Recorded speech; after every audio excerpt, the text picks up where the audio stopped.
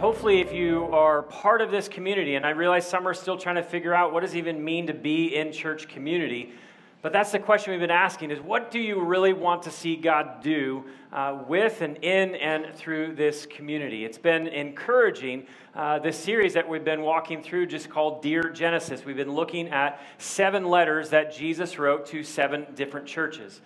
Now, one of the things that I think is universal to probably all of us here is no one likes being told that what they are doing is wrong, right? No one likes being told that, hey, you need to change. No one likes being told that, hey, you need to grow up or that you need to mature.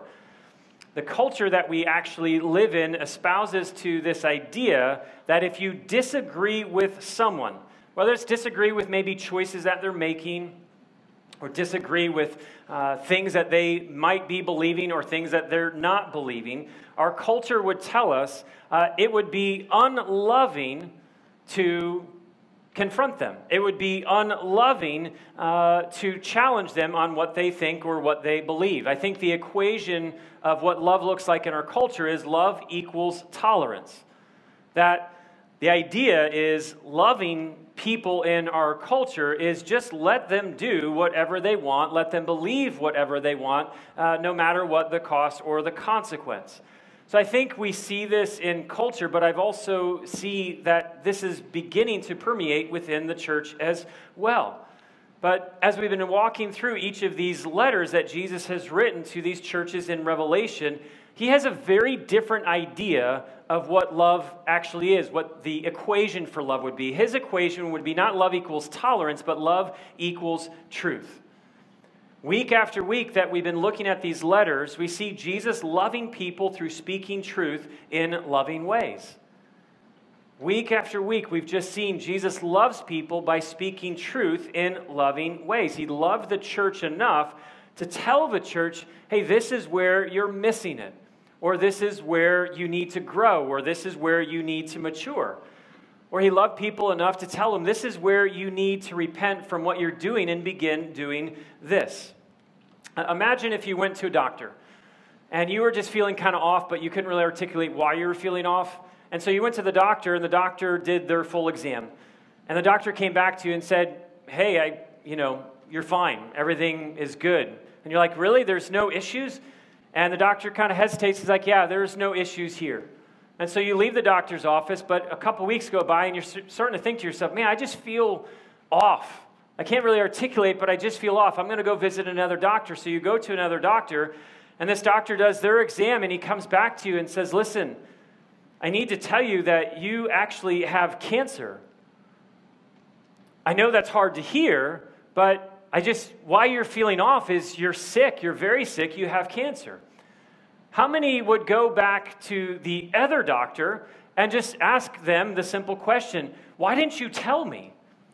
And imagine if the doctor's response was, well, because I loved you and I didn't want to hurt you.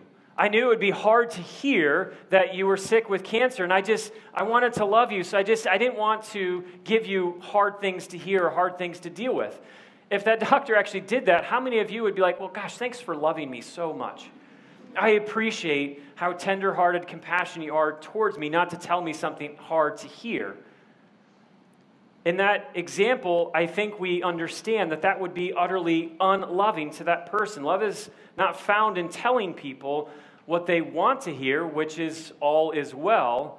Love is seen in speaking truth to people in loving ways. And this is what Jesus does for each of these churches.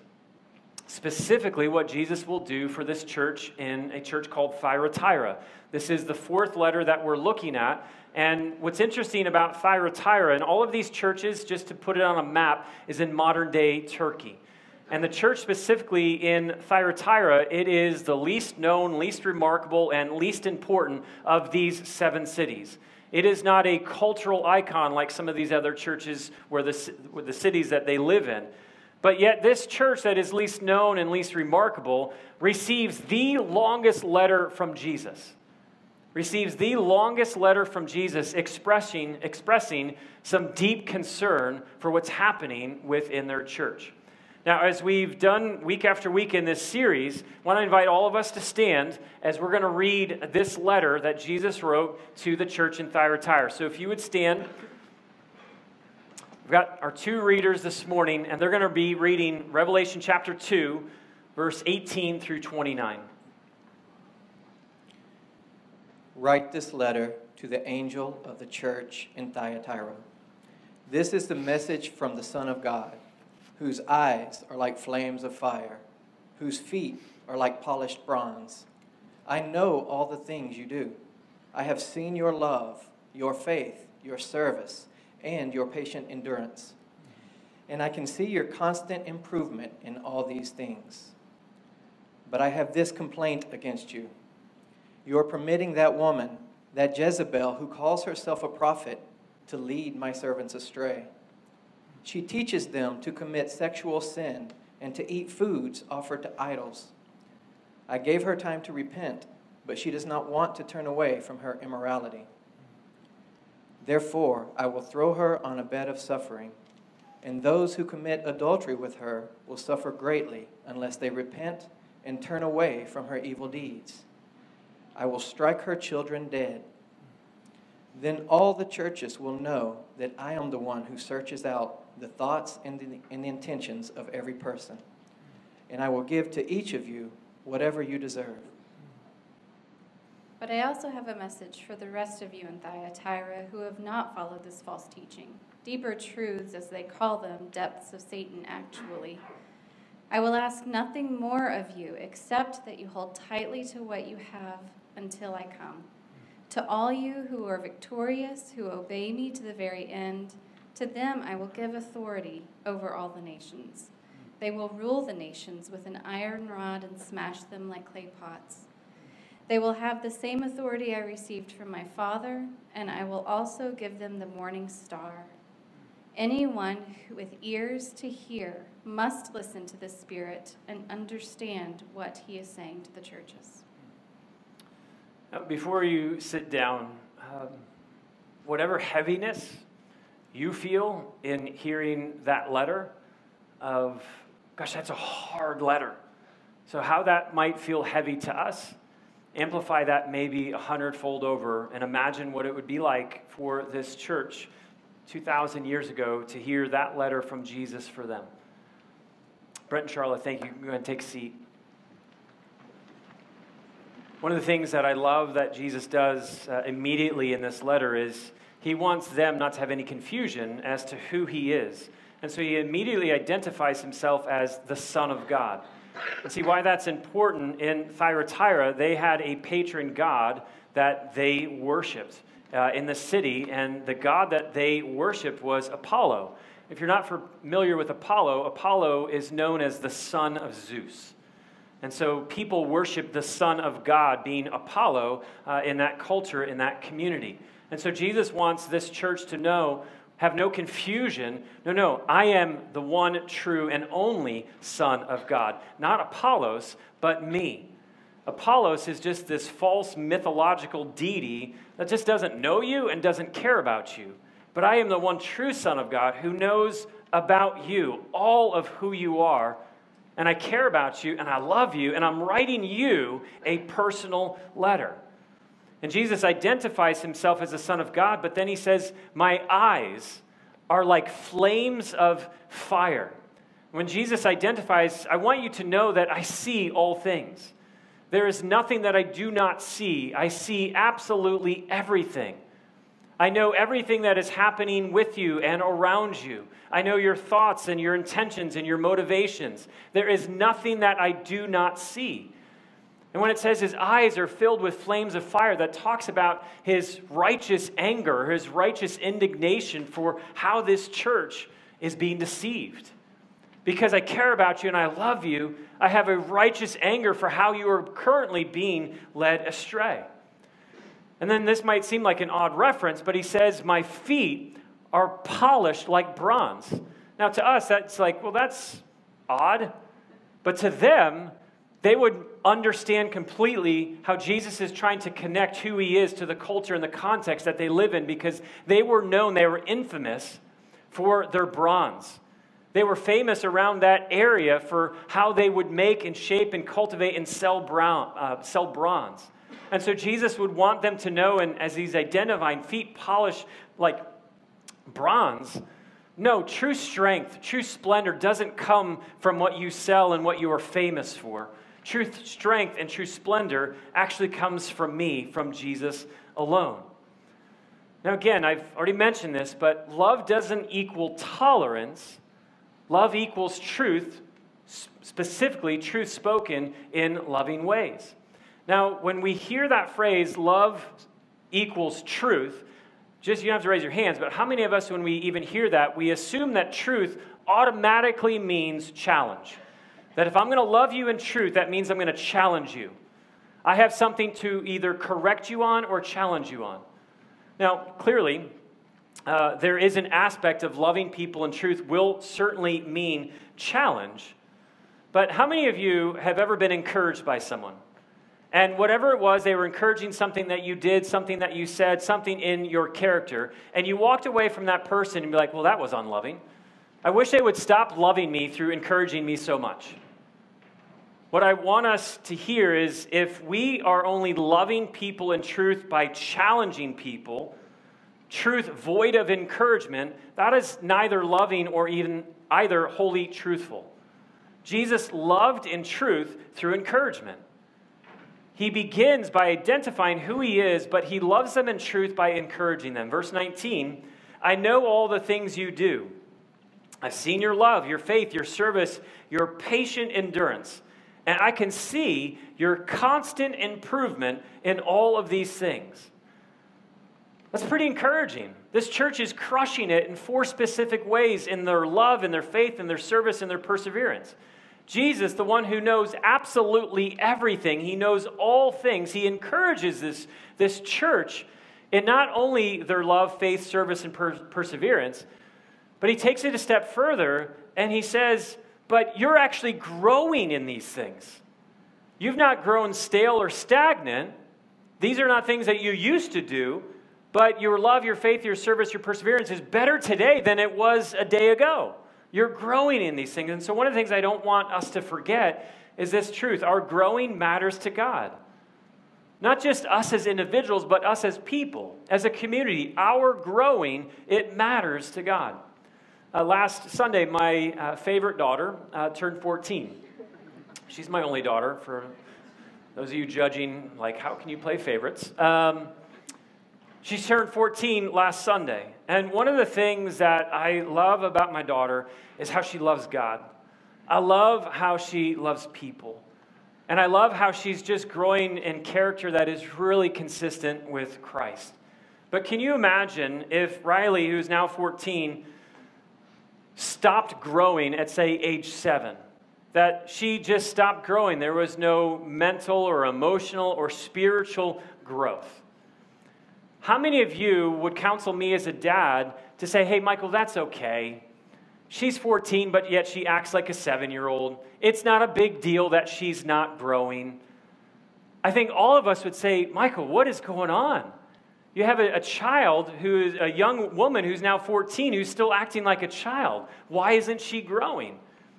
I think if we get it at that level, how much more so is it important for you and I, in the eyes of God, to say that we are growing? Now, this might seem like a very simple, a very basic question, but I would have to ask, are you growing? Like, are you growing today? Do you look different today than you did a year ago? Like, if you were to look back at the last 365 days, can you say in all integrity, I look a little bit more like Christ and his heart and his character and his values? I look more like Christ today than I did 365 days ago. And I'm not saying that you've arrived, but can you say just in integrity, but yes, I am growing. Our growing, it matters to God. Now, I realize that we all have different ways that we grow, different ways that we might learn, like learning styles. But I believe this principle is universal for all of us, and it's this: growing comes by giving. Growing comes by giving. What I mean by that is passing along what you've learned will not only solidify what you've actually learned, but it will stir in you a desire to actually grow some more, to learn even more. Maybe another way to simply say this is begin discipling someone. If you really want to see growth in your friendship with God, in your walk with God, begin discipling someone else. Those growing the most in my life are those that are pouring out the most. Begin helping someone else grow in Christ-likeness, and guess what? It's going to help you grow in Christ-likeness as well. So I don't want us to neglect or forget that our growing, it matters to God. It is a big deal. It's the first thing that Jesus wants to love them in truth by encouraging them. You're growing. I see it. It matters to me. But as we heard in this letter, there are things that can hinder our growth. There's things that can happen in our life that would stunt or just get in the way of us growing more. Now, one would think, gosh, this church is crushing it. Loving people and faith and service, good works, good deeds, and they're enduring through hardship. It would be easy to make the assumption that they are somehow immune to stumbling. But as I've sat with this church over the past few weeks, one of the things that I'm learning afresh is this: great strengths do not negate the possibility for even greater weaknesses. That you can have so many ways, so many areas where you are growing, where you're crushing it, where God would say, I see your love, your faith, your service, your perseverance, or endurance. But great strengths does not negate the possibility for even greater weaknesses. It says in verse 20, but I have this complaint against you. You're permitting that woman, that Jezebel, who calls herself a prophet, to lead my servants astray. She teaches them to commit sexual sin and to eat food offered to idols. There's a reason that in our culture, no one names their child Jezebel. It is not like a term of endearment. If you were to call someone, hey, Jezebel, I promise you it will not go well for you. Jezebel is an Old Testament queen. She was married to what is known as the most evil, wicked king in Israel's history. His name was King Ahab. And together, those two, King Ahab and Queen Jezebel, are just known as the most evil king and queen that led the nation of Israel into horrific idolatry and just worship of false gods, namely the god Baal. So this is the personification of evil. So when Jesus is saying there is a Jezebel in your midst, this is not a compliment, this is not encouraging, this is a really big deal. There's someone in your community who is now leading people to gross idolatry, specifically sexual sin and idolatry. And so I've been asking the question, how is it possible that a church that is growing in love and faith and service and perseverance could allow something like this to happen? Like, wasn't there somebody in the church in Thyatira that just would stand up and say, hey, sit down. Like, what you're saying is wrong. Like, what you are doing is wrong. Like, I see how you are leading people astray. Wasn't there one person who had the courage or the conviction to stand and say, no more of this? You are leading people astray. I'm not going to put up with this. And Jesus says there wasn't any. As I've been wrestling with that, the note I wrote down in my journal was this: compromise quiets voices quickly. Compromise has a way of quieting our voice very quickly. When's the last time someone asked you how you're doing with the speed limit? Like, when's the last time someone came and said, hey, how are you doing obeying the speed limit? Like, hey, when you see that sign that says 55, how are you doing at not going above 55? Well, we don't ask each other that question because I don't want you to ask me the same question in return. There is a level of compromise that takes place.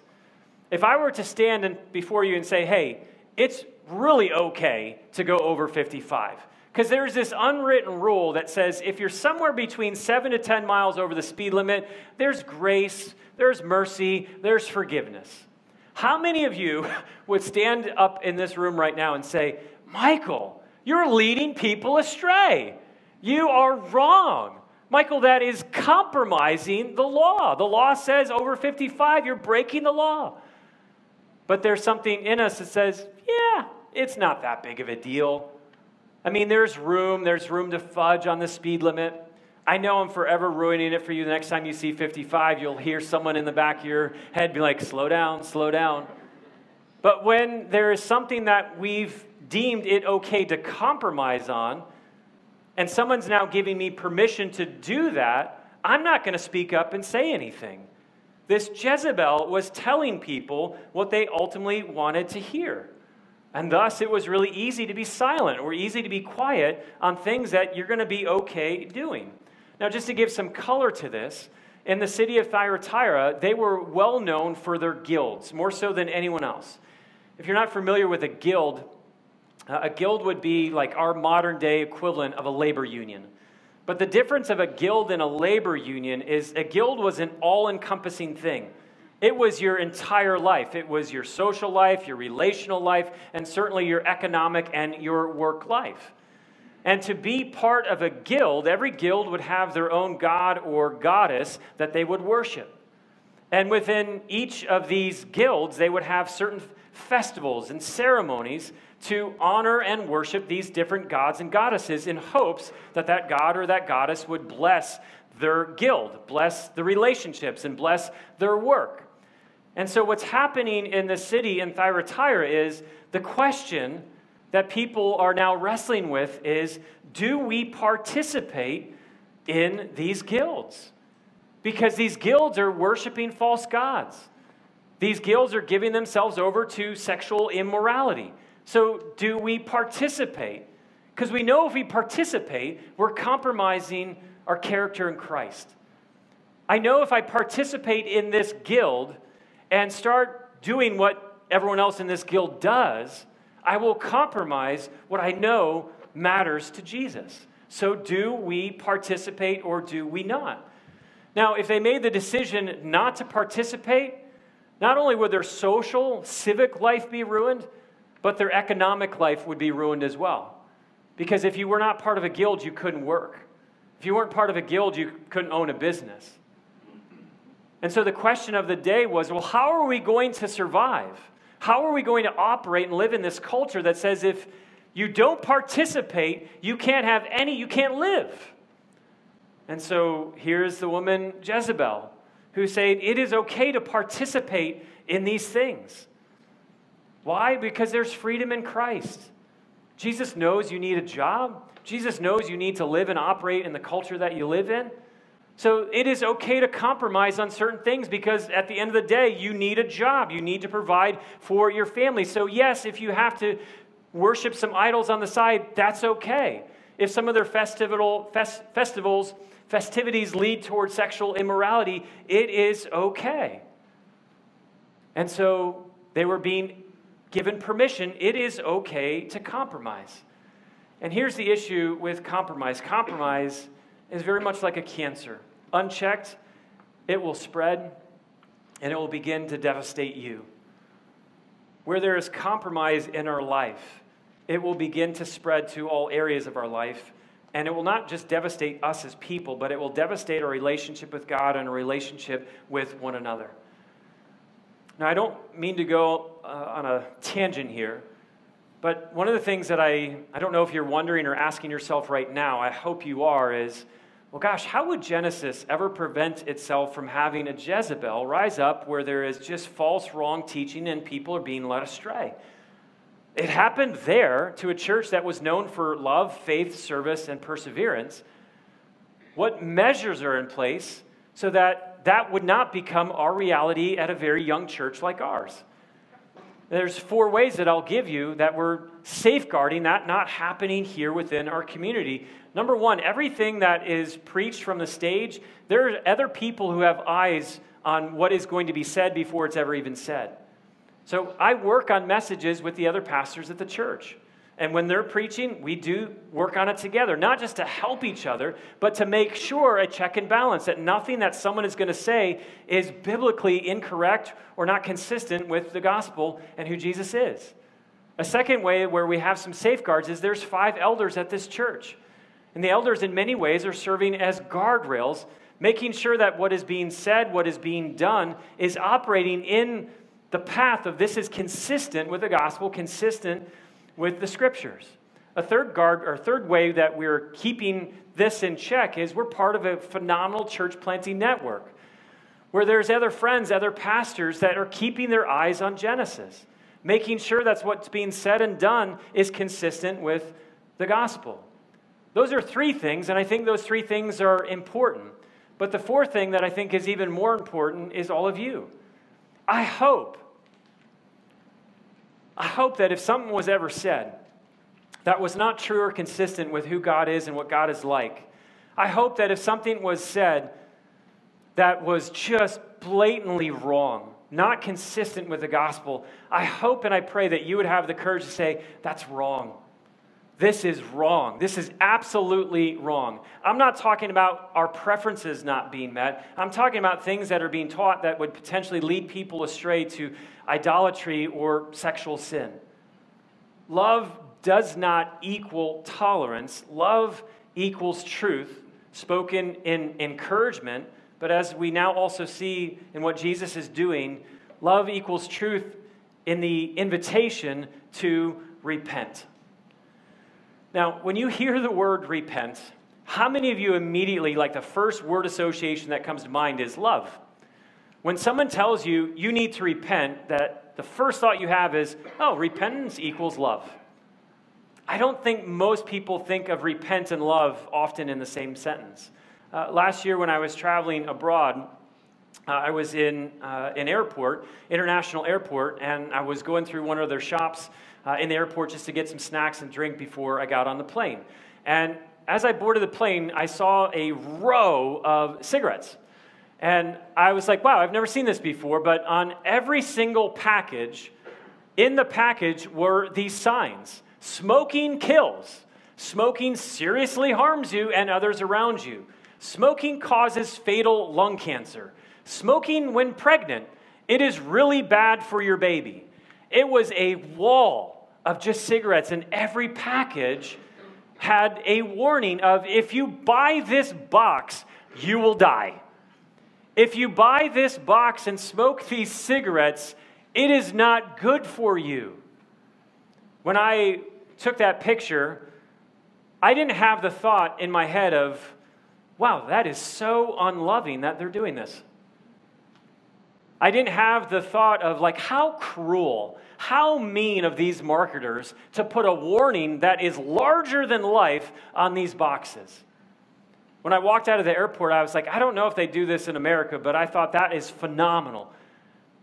I'm going to give people as much of a warning of where you're headed, what you're about to do. It will not end well for you. The most loving thing that Jesus could do for the church in Thyatira is invite them to repent from that which is ultimately would destroy their friendship, their relationship with God. Verse 21, I gave her time to repent, but she does not want to turn away from her immorality. This to me is such a picture of grace, such a display of love. Jesus is inviting the woman who is leading all of these people astray to actually turn back to him. Now, not everyone is going to want to repent. Not everyone is going to want to turn back to God. But that doesn't stop Jesus from actually inviting people to do the very thing that they need to do more than anything, which is repent and turn towards him. So the invitation from Jesus to this church was repent from the places and areas where you are currently compromising. And so just ask, do you see compromise in your life today? Do you see any area in your life where there might be compromise taking place? And I think when we think of compromise, I would encourage you to think of compromise not in the big things, but in the small things. I promise you there's not one husband who wakes up one day and he's like, yep, today's the day I'm going to commit adultery and ruin my life. It doesn't start in the big things. It starts in the small things. It's just pornography. It's not that big of a deal. You know, it's just a casual, flirtatious relationship. No harm is being done. We're just friends. You know, if you're in a dating or engaged relationship, the compromise starts to say, hey, maybe we should start living together because, you know, we want to be good stewards of the money that God's given us, and it would make so much more sense if we're just living together.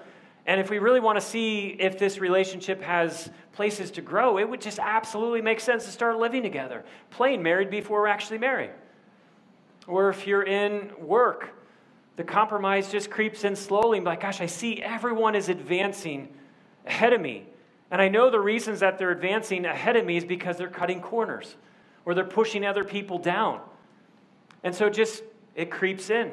Gosh, if I really want to advance my name and a career and a financial bottom line, I'm going to need to start making some choices. I know it's compromise, but I need to kind of keep up with where this path and trajectory is going. Do you see anywhere in your life where compromise has become your reality? Because the invitation from Jesus to them, the invitation from Jesus to all of us is repent.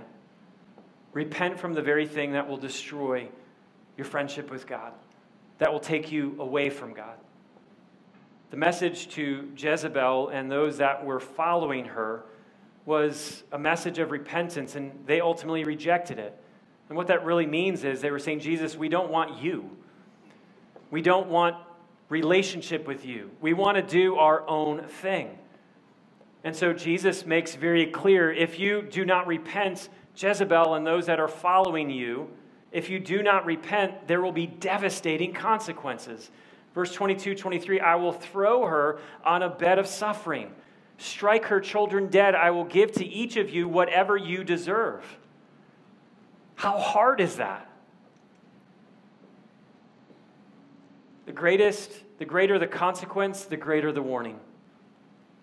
The greater the consequence, the greater the warning. Jesus, again, is inviting repentance to say, it will not go well for you. You will have to give an account for everything that you do. And if you do not look to me and me alone, being Jesus, you will have to stand before a righteous and holy God. And the consequences of not looking to me would be a bed of suffering, separation from God forever in a real place called hell. And so Jesus is pleading with this church, men and women who are currently rejecting Jesus, and saying, please turn back to me. Because this is the beauty of the gospel. This is the beauty of what Jesus declares. Those who look to Jesus in faith get what they don't deserve, heaven, because Jesus got what we deserved on the cross. All of us at some point are going to have to stand before God.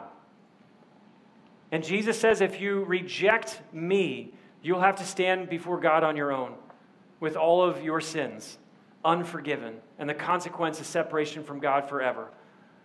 But Jesus says this is the beauty of you won't get what you deserve because I took it for you.